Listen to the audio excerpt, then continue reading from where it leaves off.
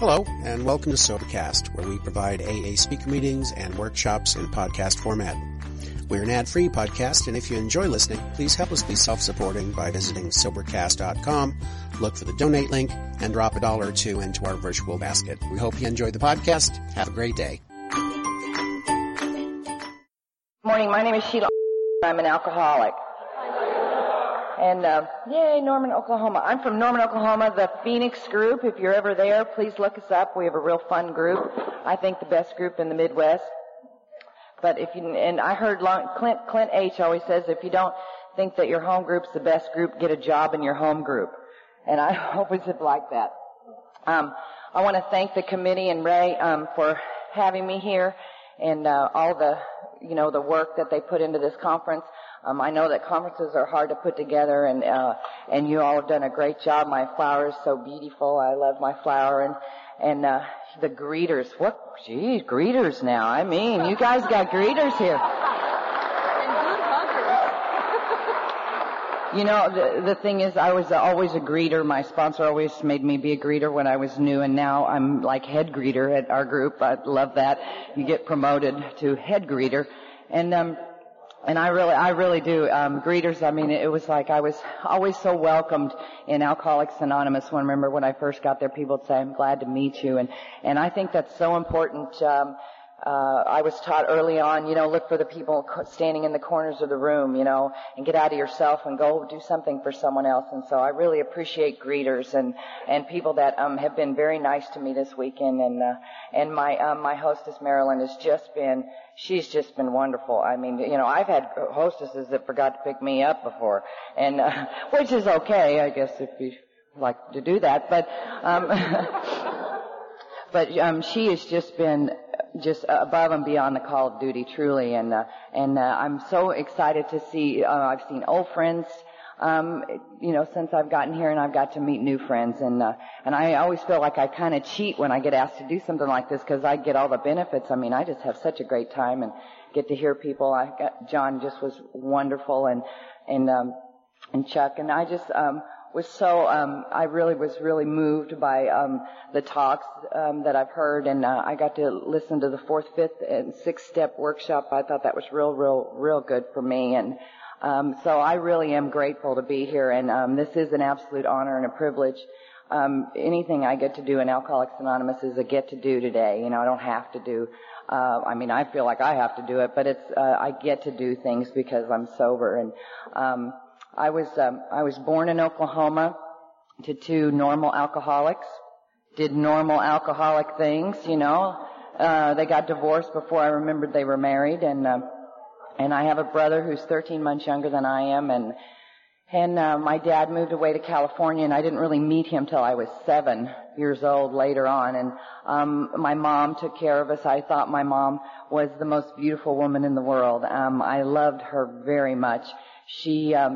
She was exciting, and she was fun, and she was a nurse, and she would pick us up from school, and that was the days where they wore all white and the caps, and then on a cold day she'd wear a blue cape, and I thought she was just like an angel, I thought she was just the neatest. I remember feeling so proud of her to come pick me up at school, and so one of the things, my mother, suffered from the disease of alcoholism, so she was gone a lot, and, she was a blackout drunk. I'm 2nd generation barfly, and,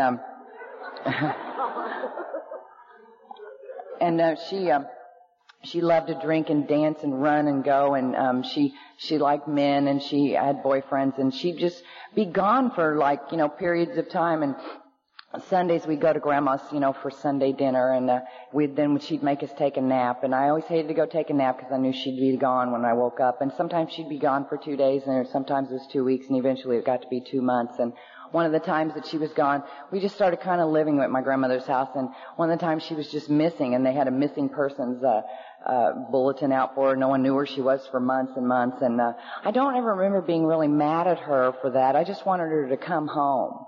I just always wanted her to come back. And the social workers came one day and told my grandmother that she couldn't, she wasn't well enough to take care of us, so we went to live in a foster home.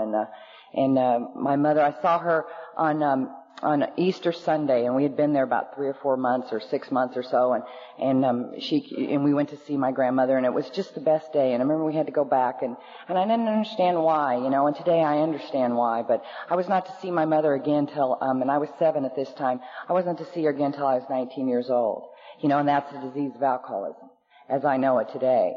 And my father came. He was married to a nice Mexican lady in California, and his brother called him and said, "Your kids are in a foster home," and he came to take care of us, and he got custody of us because my mother just never showed up for court, and I understand why today. And that was the very, very best she could do. And, and I know that today, not just in my head, but I know it in my heart because of Alcoholics Anonymous, because of the wonderful steps here, because of the healings that go on in the rooms, and with people that would share things with me, that it took the time. It took much time with me to work steps and stuff, and I'll always say I have a debt to Alcoholics Anonymous I feel I will never ever be able to repay.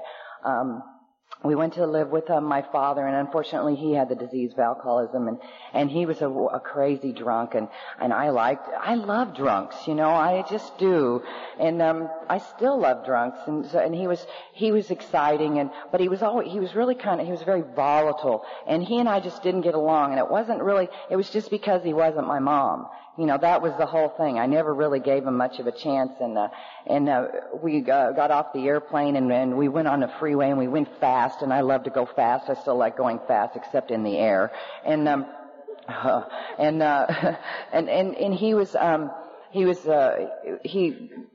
this lady that he was married to was a wonderful lady and had a wonderful family, and she didn't have Al-Anon, and I was not to see her again until I was 18 years old. And we went to live with my aunt and uncle in Arizona, and they took care of us as long as they could, and something happened that would change my life forever when I lived in Arizona. My father got sober in the program of Alcoholics Anonymous. And yeah.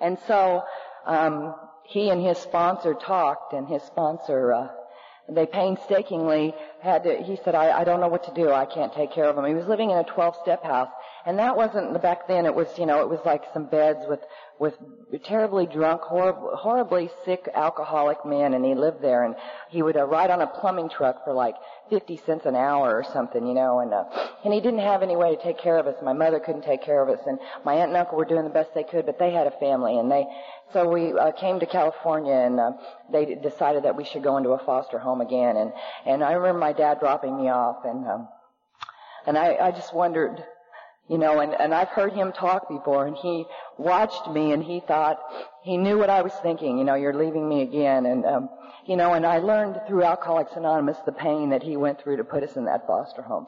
And for years I just think I thought no one ever cared, and that wasn't it. It was what he had to do. It was the best he could do. And so my dad, continued to go to meetings of Alcoholics Anonymous, and we lived in this foster home, and it was a good foster home. It was a black foster home, and we were supposed to stay there for about 2 weeks until I guess they could find us a white foster home, and because this was the 60s, the late 60s, and what happened was they never did, and when they discovered that they hadn't found us or placed us somewhere else, we loved where we lived, and we didn't want to go. And this lady named Betty and Leo, her husband Leo, and they had a child, their son Walter, and she was good to us, and she loved us. And I told my dad if we had to be in a foster home that this was the very best one. And he had strong sponsorship. His sponsor from the time he ever had a sponsor until of his death recently was Clancy, and Clancy will always be special in my life because he cared and he gave great direction. My dad came to visit us every week in that foster home. And there were a lot of kids that came to that home that no one ever came to visit. And they would look forward to my dad coming to visit because he'd always give us a quarter for allowance, And so then he gave everybody a quarter for allowance, and probably had to get a second job,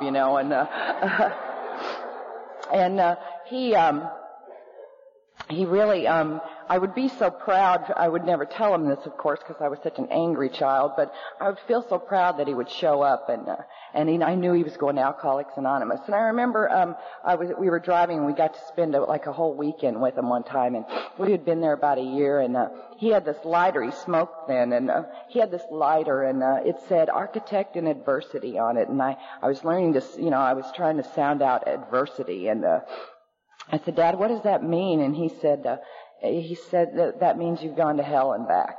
And that was his 1-year lighter from his sponsor, and those are the things that I remember. And he met a nice lady in AA, and she had 2 kids, and he had 2 kids, and we got together, but it was not the Brady Bunch, I'll tell you that. It was crazy. I had 2 sick, wounded families trying to pull them together, and they were newly sober. I mean, they were like 3 years sober, both of them, and he was trying to do that. We lived there 3.5 years in that foster home. I'm still in contact with my foster mother today, and she and I have a wonderful relationship, and I love her dearly. My foster father is dying of cancer right now, and he's very sick, and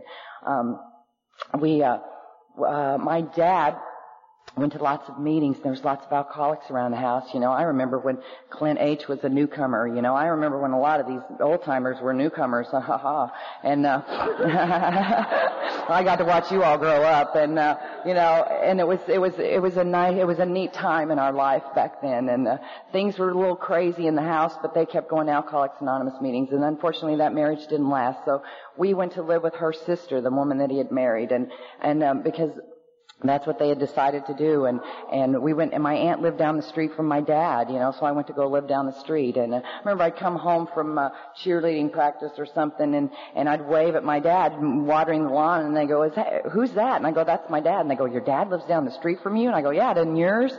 The big book talks about the abnormal becoming normal, and I told me, hey, it works a lot better when they live down the road, and because we just did not get along. My father and I, we butted heads, and my brother, he just kind of always got quiet. He just kind of went inside himself, and unfortunately, he's probably still there. He suffers, I believe, from he walks like a duck and talks like a duck and quacks like a duck, and I think he's a duck, but we're not supposed to say that. So he's just a duck.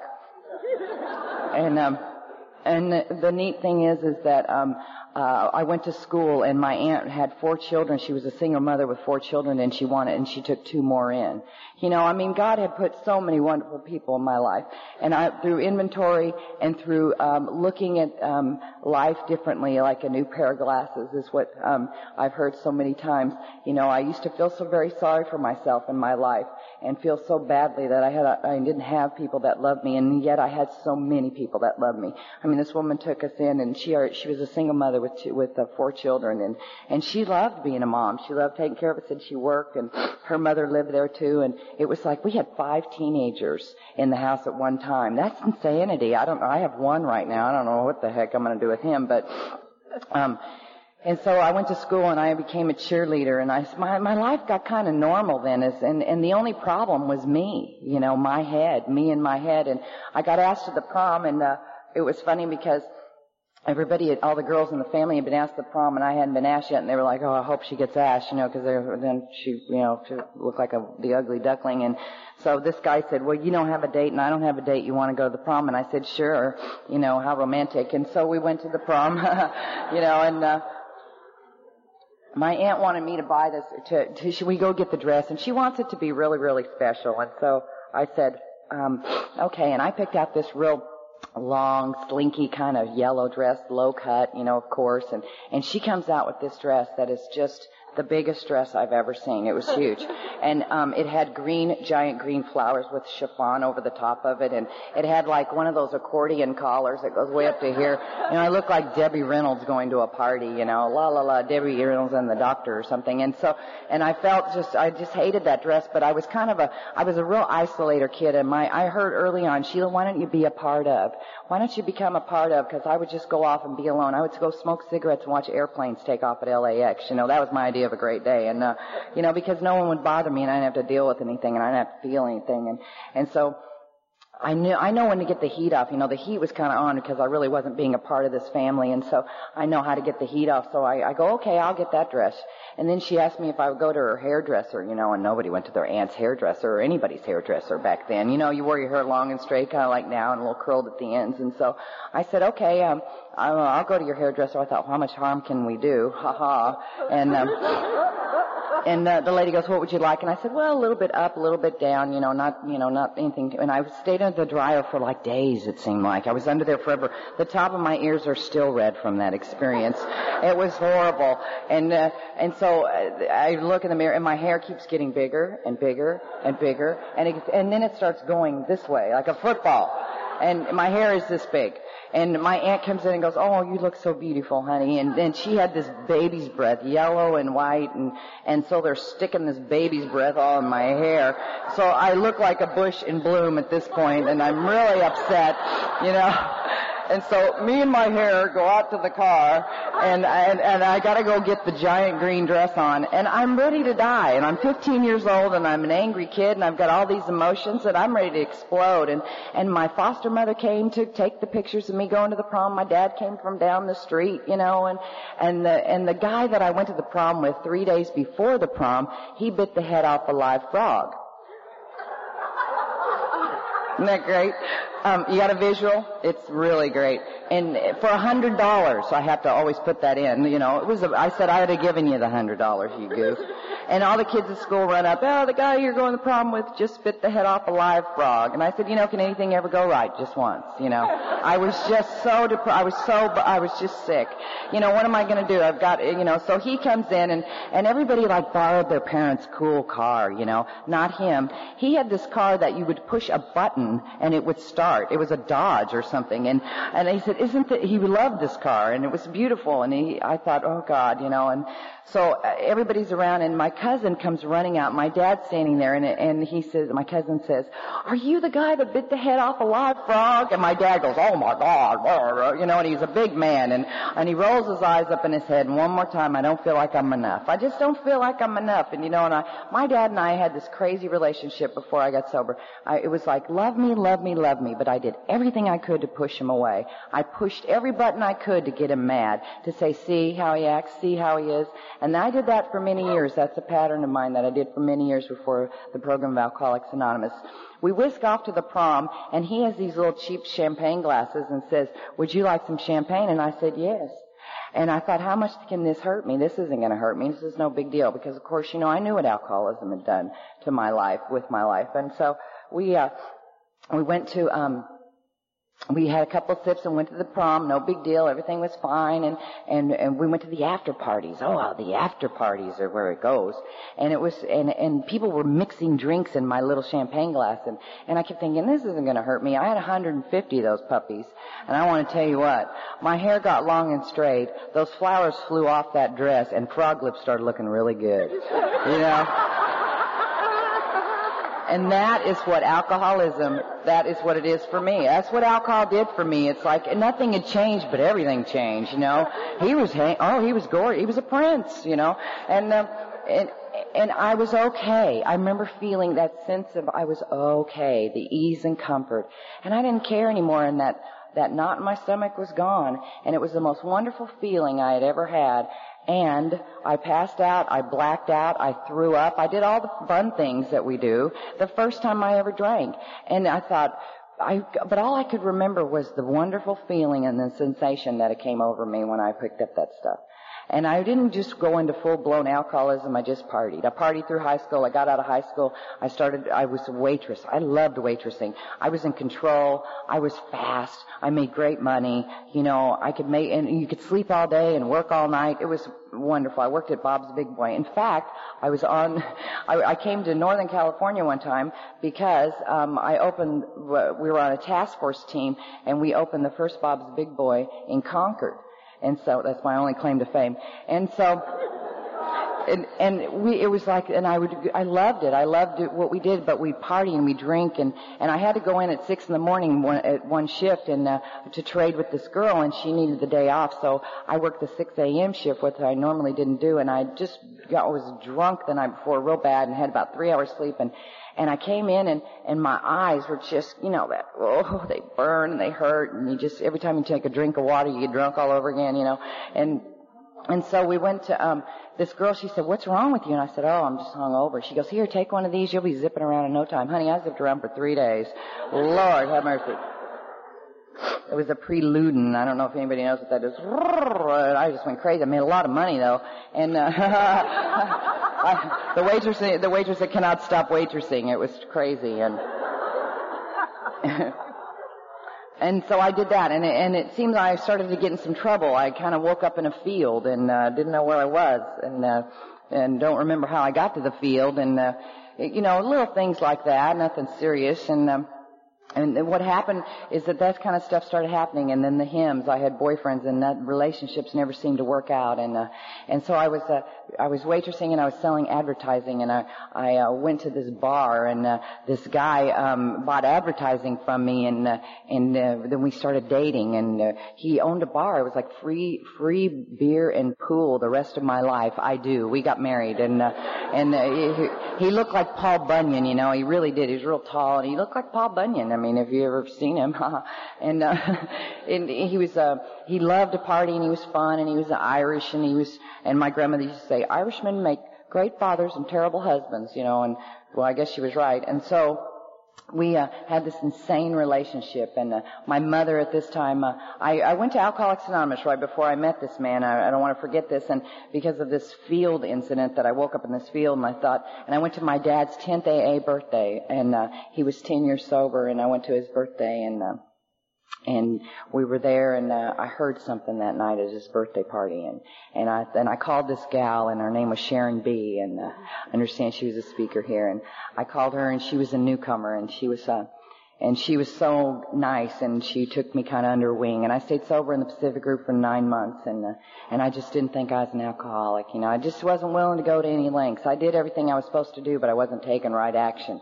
Did a lot of activity, but I wasn't taking right action. There's a big difference for me today in that, and I didn't stay sober, and I met this man, and we got married, and we got crazy, and my mother, and I had seen my mother when I was 19, and that was a disaster. I mean, she wasn't the pretty woman I remembered anymore, and I got a call, and I was 23 years old, and I got a call that my mother was dying in Texas, and she had moved to Texas, and I flew to Texas, and I didn't know what I would see, and I don't know if you've ever seen anyone dying of cirrhosis of the liver, and it's a pretty awful sight, and the nurse was trying to tell me, explain to me what was going on, and I said, "Look, I've been through so much, this is no big deal."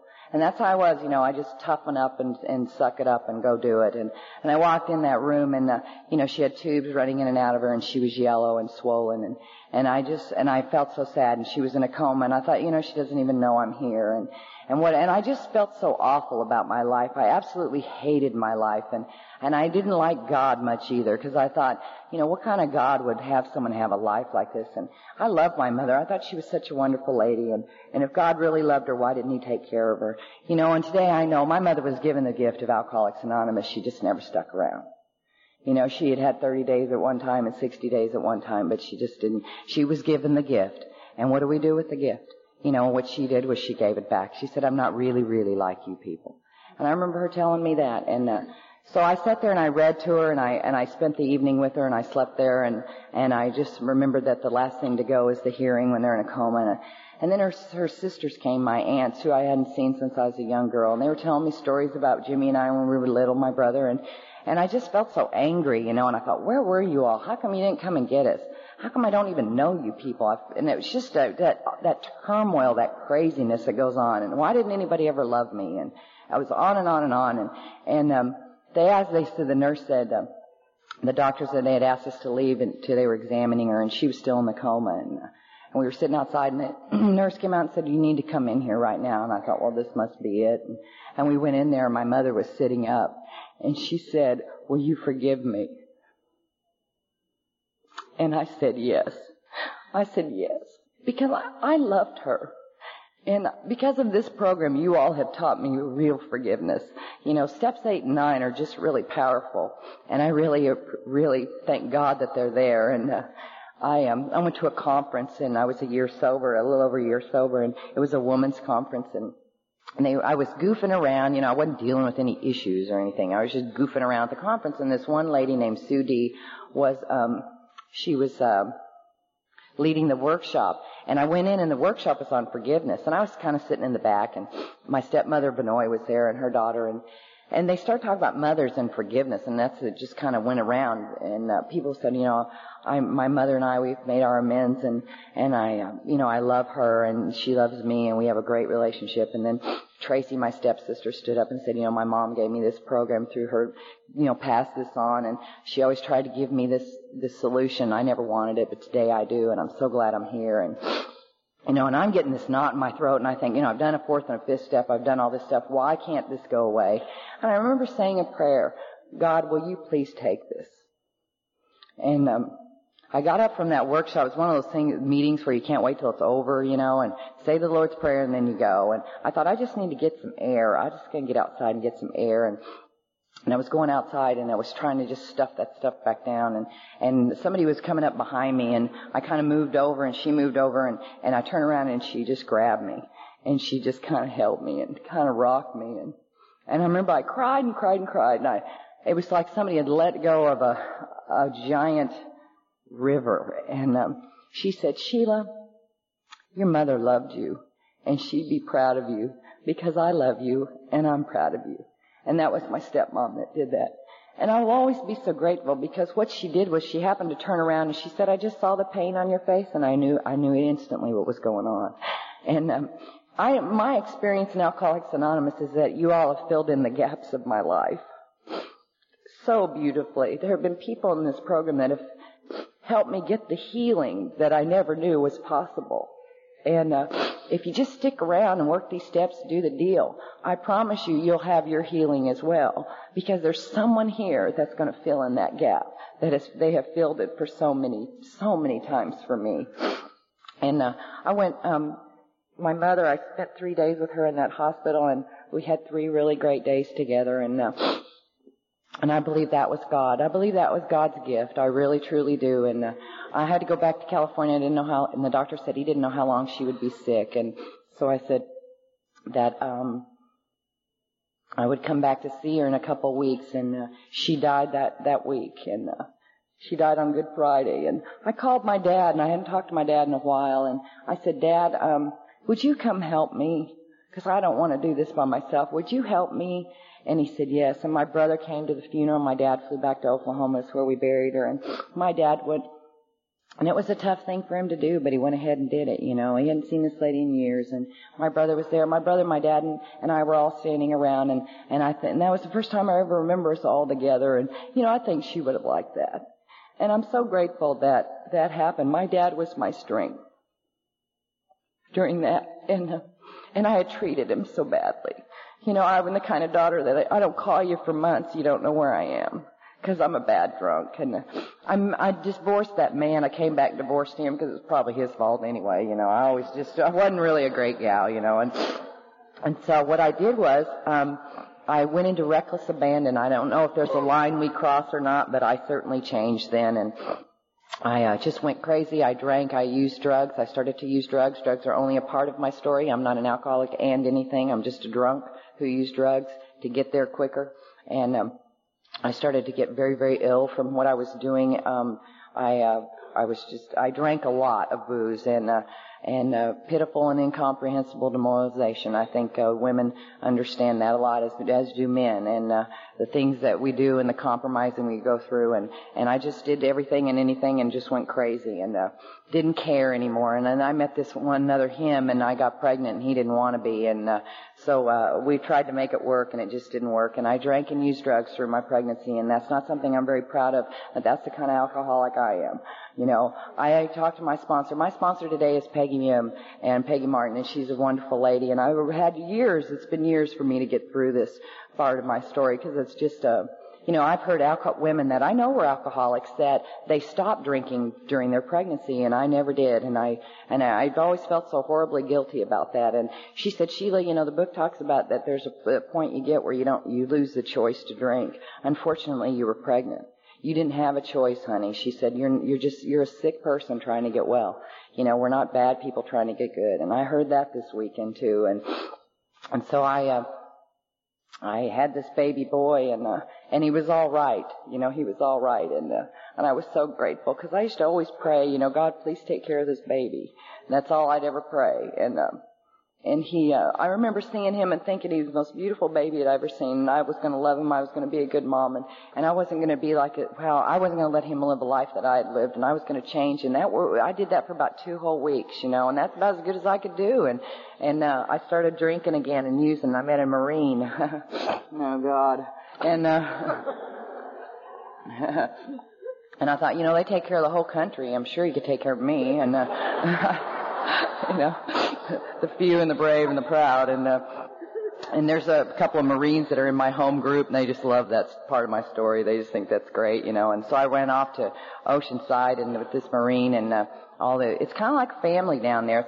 It's like a kind of like pre-AA. You're getting ready to get here, and there's this crazy. And I remember him yelling at me one night, I knew I shouldn't have got you a bottle. And I thought, God, this sounds like Days of Wine and here, and I didn't like that. It felt weird. And he was trying to, and he drank a little bit and pretty good.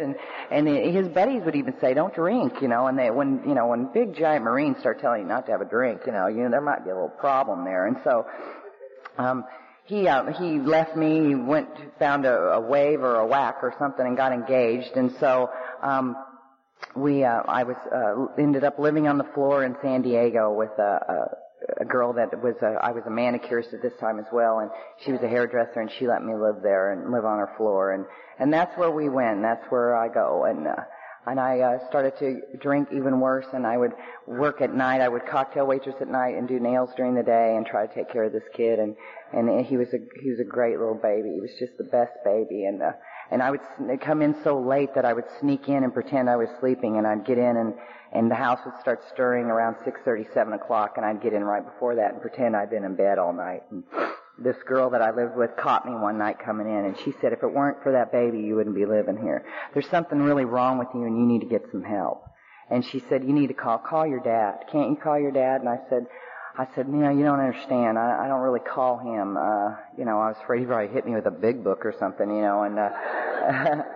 and she said, I think you need to call somebody. She said, have you looked at yourself lately? And she said, one of your eyes is dilated and the other one's not dilated. She goes, well, what are all those sores on you?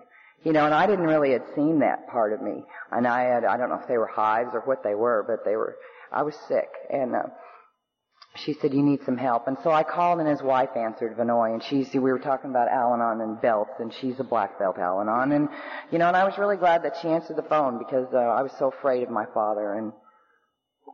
And she said, honey, your dad's doing a fifth step in the back room. And I said, well, I just wanted to let you know that I'm going to put Brad in a foster home and I'm going to walk the streets. That's the decision I'd come to.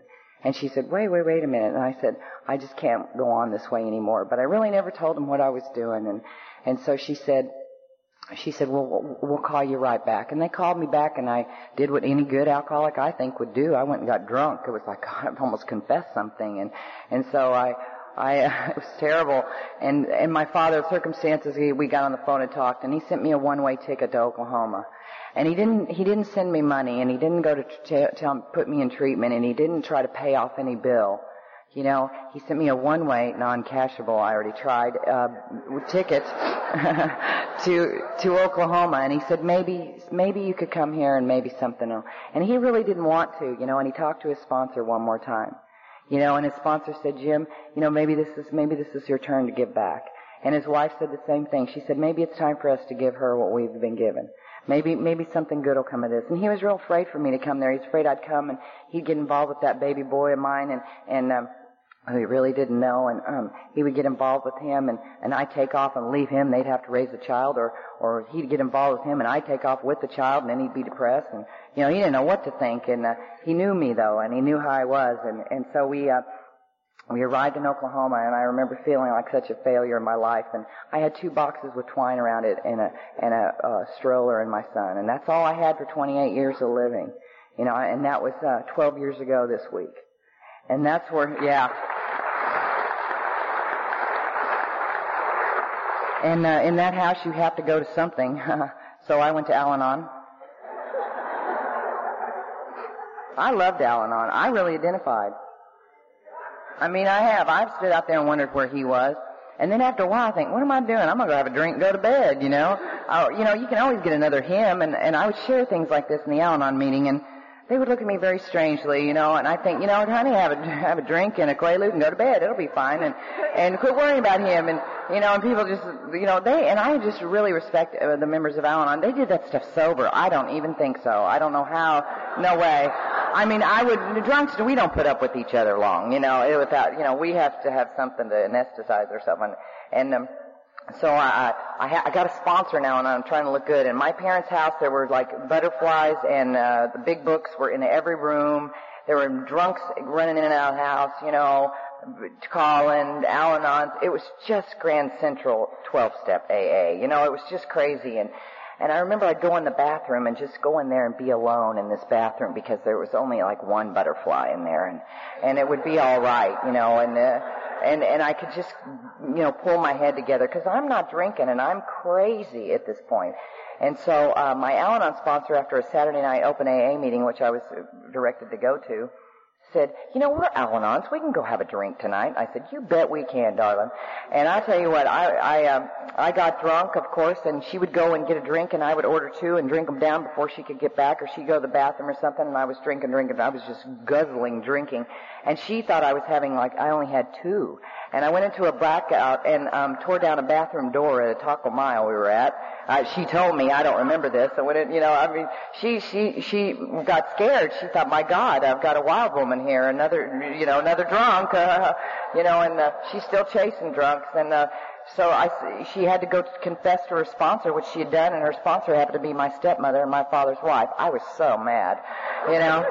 I mean, you know, the snitches in AA, boy, they were all around me, let me tell you what. I couldn't go anywhere without somebody telling somebody what I did, and I really hated that because I was from the streets, and, you know, you don't tell on each other, for God's sake, and I couldn't believe this, you know, and so my dad told me to come down to the pawn shop, and he owned a pawn shop, and he said, I want to see you down there. I knew I was in trouble. And I thought, he's going to scream and yell like we always do, and we fight, and it's just going to be awful. And he did no screaming, he did no yelling, and he looked at me and he had tears in his eyes, and he said, you know, Sheila, you're an alcoholic.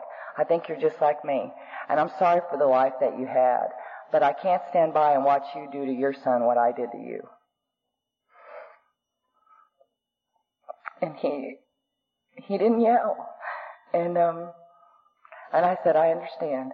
And I left there, and I didn't go straight to an AA meeting, but I went and got drunk, and it was horrible. And I went and got drunk, but I wanted to be sober, but I just couldn't do it, you know. And I just did the only solution I knew, and I went and got drunk, and I wasn't going to drink, and then I drank, and we had a party at our house. I was living with some other girls. I'd moved out of my parents' house by now, and these girls, and it was just crazy. It was just nuts, and I went into a blackout, and I woke up the next morning, or came to, and my son, I couldn't find my son, and it was December the 15th, 1984, and it was real cold out. And I couldn't remember where he was. I thought I put him in bed, but he wasn't in there, and I went and looked through the apartment, and I couldn't find him. I thought, my God, he's gone outside and froze to death. And it was like 20-some-odd degrees outside, and I ran around, and I was screaming and crying and asking God, please help me, please help me. And my roommate came out of the room. She goes, what is wrong with you, and what were you doing last night? And you're just crazy. And I said, I can't find Bradford. I can't find Bradford. And she said, he's right here. And he had been snuggled under her comforter. And when I opened the door to peek in, I couldn't see him. Oh, it's just a wreck. And he came, I can see it today, and I never, ever, ever, ever want to forget this feeling and that sight of that baby. He was 20 months old, and he was walking. He had those little yellow jammies with feet in, and he walked out, and he put his arms up, and he said, Mom. And I had a moment of clarity at that moment, because I realized it was not my mother's fault. It wasn't my father's fault. This was my fault. I was doing this to me. This had nothing to do with anyone else. I had done this to myself, and I was doing it to my own child. And I said, God, please help me. And I said, Mama's going to get help. And I met a girl in AA who I just really liked, and she was really neat, and I called her. And she wasn't home, but her husband was, and he said, "Are you drunk?" And I said, "No, I'm hungover." And he said, "I know a little bit more about you than I probably should, Sheila. I think you need to come over here." And that man invited me to their home, and I sat down, and we waited for his wife, and he had a big book and a cup of coffee, and he 12-stepped me. He said, "Sheila, you don't ever have to drink again if you don't want to. You don't ever have to live this way again if you don't want to." And he said, "And it can be all right." And it was like magic. I'd never heard that before. If I had, I don't ever remember it. And it was like someone turned on the lights for me. And I started my journey in Alcoholics Anonymous, and I am so grateful to those two people. She has 26 days. She drank again. They were an active couple in Alcoholics Anonymous. I know what it means. I've seen so many of my friends do this. And they divorced, and he's never been back to Alcoholics Anonymous since. And she has 26 days, and she's very, very sick. She's got hepatitis. And, but they were my Ebbies. You know, they got me here. One more time. And I started going to meetings, and I hated going to meetings. And he said to me, "You need to be at a meeting tonight." Tonight. It was Saturday night. And I said, "I don't want to be at a meeting." And he said, "You should." And I said, "I'm not going to y'all's group. I don't want to go to Dad's group. That's his group, and I need my own freedom and to be me and, you know, the whole gay, yeah." You know, I love what Bob D says. You know, alcoholics lose everything, and the first thing they get back is their opinion, you know. I mean, I'm just dying inside, and, you know, I get a little moment of relief, and I'm ready to make my own decisions again. It's just sick. And he said, "Sheila, that's a structured group, and it's a strong group, and you need Alcoholics Anonymous, and you need it bad." And he said, "I'd be at that meeting tonight at 8 o'clock if I were you." And eventually I did. I went to that meeting that night, and it was, and my dad was at that meeting. And, he was very surprised to see me, and, cause we hadn't really talked, and it came time for the newcomers to raise their hand, you know, and I said, "Is anybody in their first 30 days of sobriety, please raise your hand." Of course I was sitting in the back. Where else do we sit? And in my tightest jeans, so that I don't even know how I ever got those on, and, thought I looked great though, and I wasn't going to raise my hand, and that guy, the 12-step me and his wife, they were both, you know, they're looking at you, you know, during that time. You know, you just feel it. So I look over, and they're going, and so I kind of scratched my head and did this, you know, and there was 30 minutes of participation and then a coffee break and a main speaker. That was the format of this meeting. My dad was there, and he got called on, and he said he said, "I saw my daughter raise her hand, and of all the Christmas presents in the world, that one's the very best." And my heart kind of started to melt, and I thought, maybe my dad does love me. Just a little bit. And so we had a really neat Christmas.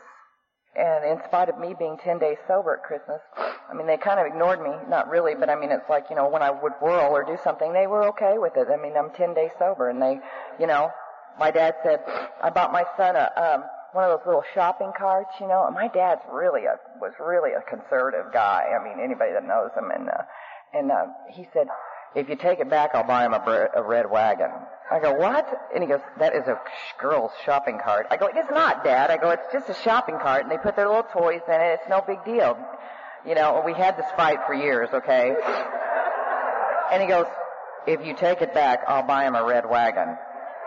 And so I went to my sponsor, because I had a sponsor, and she said to me, "Why don't you let him do that?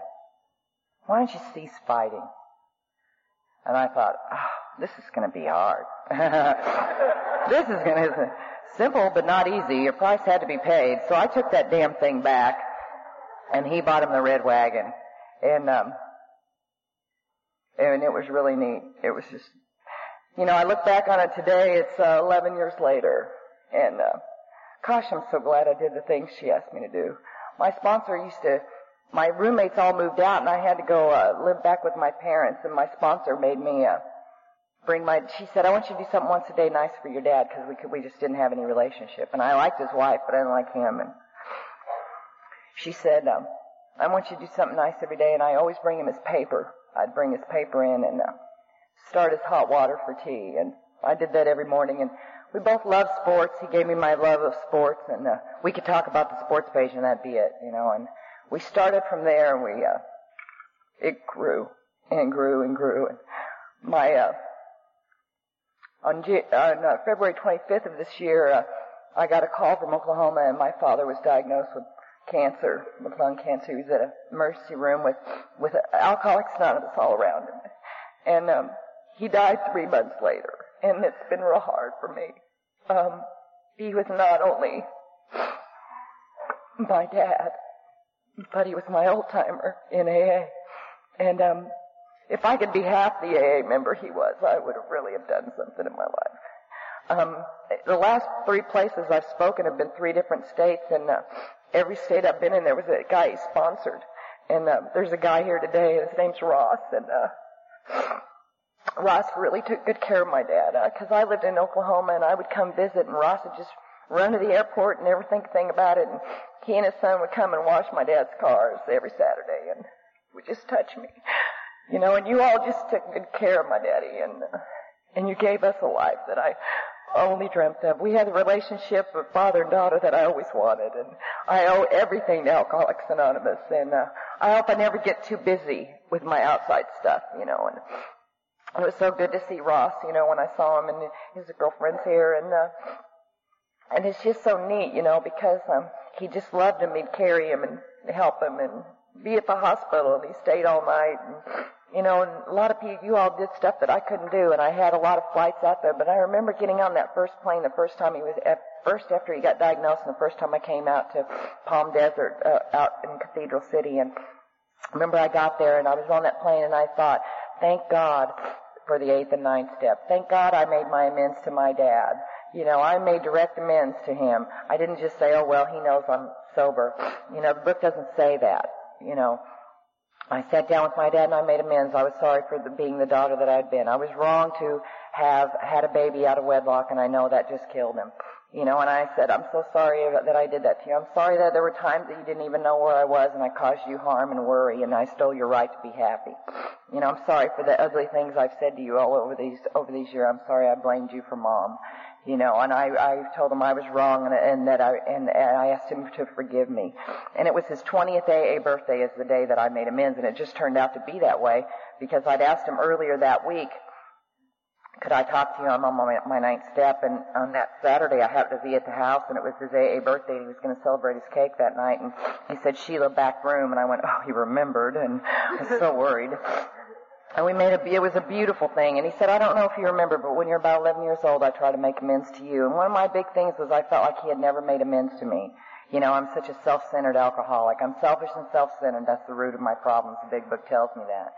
And he said, I tried to make amends to you. I was sorry that I abandoned you back in Oklahoma, and I was sorry I did this. And do you remember that? And I did remember that, and it was so beautiful. You know, and I said, I do remember that. He didn't just come out and say, well, I'm doing my 9th step, you know. I mean, he did make amends, and I was always looking at something negative. I never looked at the glass that was half empty, you know, I mean half full. I always thought it was half empty, and everything was half empty, and today I look at things that they're half full. We made amends, and my dad, that night at the meeting, he came up and said, would you give me my 20-year cake? You know, and I never had given my dad a cake before. And it was such a neat time. And last year, you know, the last year of his life before he got diagnosed, we had the most wonderful things happen. And this is how God works. God is perfect, and God knows exactly what He's doing, whether I think so or not. And if I will allow God's will to prevail in my life, I'll be okay. If I put AA and God in the center of my life, everything's always turned out all right. My life hasn't been perfect. I did get married, and I had another child. I had twins. I had a boy and a girl. And in my 7th month of pregnancy, that little baby girl died. You know, life isn't perfect in AA. You walk through those things. You know, you just walk through them. But Alcoholics Anonymous is at my house. You know, my husband's not a member of this program. I don't know if he needs Al-Anon yet. I haven't drove him that crazy, but I'm trying. You know, and they came to our house because they didn't want me to be by myself, and I had to carry that other baby until the end of the pregnancy, and Daniel was born a month early, and he's a beautiful baby boy, and he was just beautiful, and he did well, and he was a little premature, but, you know, we worked through all that, and my dad was so sad, and he was so happy at the same time, and he came and saw him, and, you know, and that baby's name is little Jim Shaw. I mean, he's just like my dad. It's pretty scary to raise him, huh? You know, and he's just like him. He gets mad, he's big, and my dad was a fit thrower, you know, and that's just all he was. He just throw a fit, blow up, and 10 minutes later, want to buy you a Coke.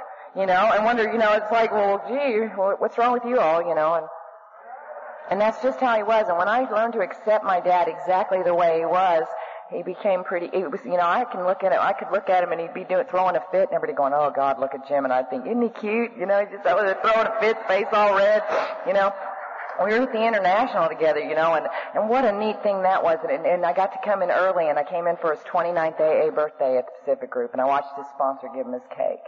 And that would be the last cake he'd take. He died a month and 2 days before his 30th birthday, and God is just perfect. It's just perfect. And we went to the International, and we held hands and cried during the flag ceremony. And I'd never been to an International. My dad was so excited I was there with him.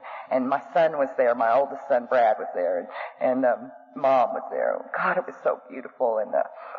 And we had the best time. And he was, the buses there, I don't know if you all were there, but God, there was trouble with those buses. You remember that? My God. Well, my dad was the one screaming at buses, He was running up.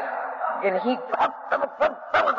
he just had a big booming voice, and he was screaming and pointing at buses, and they were way across the thing, and he didn't feel good, and his knee hurt, and my stepmother just did an operation on her knee, and it was just crazy. And I said, Dad, and he goes, what? And I go, there's a newcomer from Montana that's watching you, and he goes, okay, all right, and he'd straighten up, and it was okay, I could let him throw his fits, and he'd buy us a Coke later. It'd be all right, and thank God. I mean, that's Alcoholics Anonymous. That's the psychic personality change it talks about in the spiritual experience. And if you read the spiritual experience in the back, the word change is in there 5 times. I had to change everything I was and everything about me. I am not the same woman. I didn't own a dress when I got sober. And I've been taught in Alcoholics Anonymous behind this podium that I should dress in a dress or a skirt and look like a lady. Give back to what's been given to me. I'm going to give you my best. I'm going to show respect for this program. This is a wonderful program. I love this program. And the things I have to shoot, I go to committed meetings. I go to committed meetings. I have meetings. There were old-timers that I knew would be at my meetings. They had commitments. They didn't just go when they felt like it. They were there, and I would be so glad that they were there because they'd say something, and I know I could stay sober one more day. And they didn't know that, but I knew that in my heart, and I would look for them. Those crotchety old-timers, I love them, and they helped me so much. And so it's important that I be where I'm supposed to be. My sponsors say things like, be where you're going to be. If you say you're going to do something, do it. If you're going to be here, be there. Keep a commitment. I mean, this was new for me, I just kind of, well, maybe I'll go, maybe I won't. I don't know, whatever, for sure. I don't know. And I thought my sponsor doesn't, today, my first sponsor stopped going to meetings at 6 years and 11 months sober. She stopped going to meetings and she found another spiritual way, and that's good for her. And I know I'm a drunk and I can't go without Alcoholics Anonymous, and I cannot stay sober today on yesterday's recovery. It's a daily deal, and you talked about that last night, Chuck, and I just said, this is the thing that has just absolutely saved my life. I buried my father, I was with my dad the day he died, and he had guys that he sponsored were around that had flown in along with Ross, and we had like a vigil at the hospice unit, and they said, I've never seen anybody that had so many visitors, and I thought it was neat. And I was holding his hand, and I walked in the room, and he had just gotten really bad through the night, and I didn't know he was that bad yet. And I walked in, and he died like 5 minutes later. And I held his hand, and I kissed him, and I told him he was the best dad. Because he used to always say, I wasn't a very good dad, but I'm a pretty good grandpa, But that wasn't true in the last years. I thought he was a wonderful dad.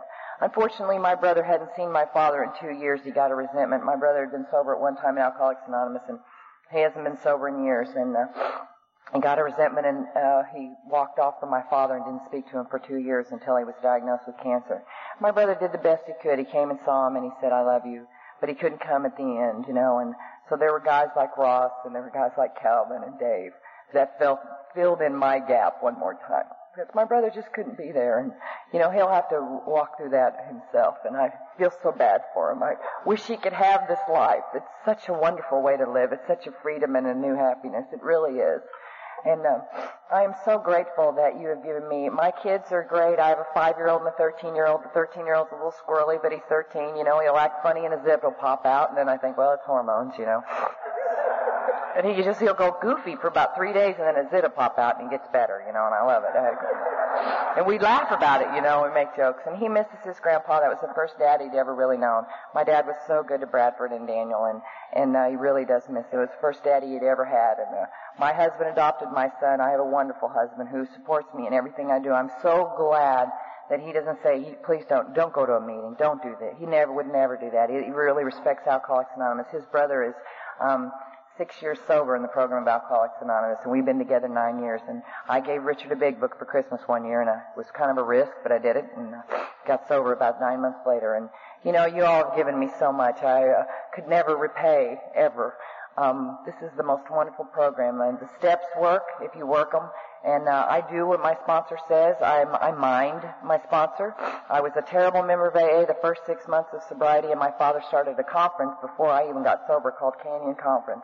And I went to this conference and I wasn't quite 6 months sober, and I was angry and irritable and restless and discontented, and I was just about on the edge, you know, and I'd been arrested sober and just all kinds of, nothing went right ever. And it was really a tough time, and went to this thing called the Canyon Conference, and it was the most wonderful thing. And I heard a lady named Sue D. and Wilma W. there, and I thought, if they can get this deal, I can too. And Sue's a member of Al-Anon, but I really identified with her story. And Wilma was talking about she did all this crazy stuff like I did, and she stood up there and looked like the absolutely most beautiful woman I'd ever seen. And I thought, maybe this thing can work for me. Maybe I can have this thing, as it says in the big book. I wanted it so bad. And I left that conference wanting Alcoholics Anonymous more than I wanted anything my whole life. And that's what I believe. I had to have another surrender when I got here. I surrendered to alcohol when I got here, and I surrendered to my ism, the disease of alcoholism, when I got here. And I knew I was going to have to do a lot of things, and I got busy in Alcoholics Anonymous, and you all taught me that. My father died 2 weeks before the Canyon Conference this year, and that was the first year I would be chair of the Canyon Conference. You know, but I know he was there. You know, I know he was there. And but you just go on and you suit up and you show up and you do whatever you got to do, and you just do it. And everybody in AA just will gather around you. And when I don't have any strength, you know, I sponsor a lot of girls, a bunch of girls, love them to death. They're just crazy as hell. You know, my husband just loves them. He got a new vehicle, and I said, "Are you going to trade the truck in?" It was an old truck. You know, "Are you going to trade the truck in?" He said, "No, I better keep it. Keep it out at Dad's." And you know how your girls move. You know, he loves AA, you know, he loves what, you know, and he's always helping one of the girls, you know, they'll come, and I remember one of the girls, she got a new car, you know, and her husband was mad at her because she didn't get the right one or something, so she brought it over, and Dave got all excited and got in it, you know, and kicked the tires and did all the things men do when they get to see a new car. And she was so happy, you know, she was just so happy that he had done that. And he, you know, somebody gets a new car and they have to bring it over to show Dave, you know, and he's kind of like big brother. And I have a life that I always dreamt of today. Absolutely. Always dreamt of. And it's nothing I did. I did stay sober, but you all have done it. Alcoholics Anonymous has been absolutely a miracle in my life. And I can't imagine what my life would be like without you all and without this program. And I owe my very life to AA. And I had no life before I got here. And I want to be sure to take care of the things I need to take care of. As far as Alcoholics Anonymous, it is the center of my life. Absolutely. I love Alcoholics Anonymous, and I am so very grateful to have been here today. Thank you.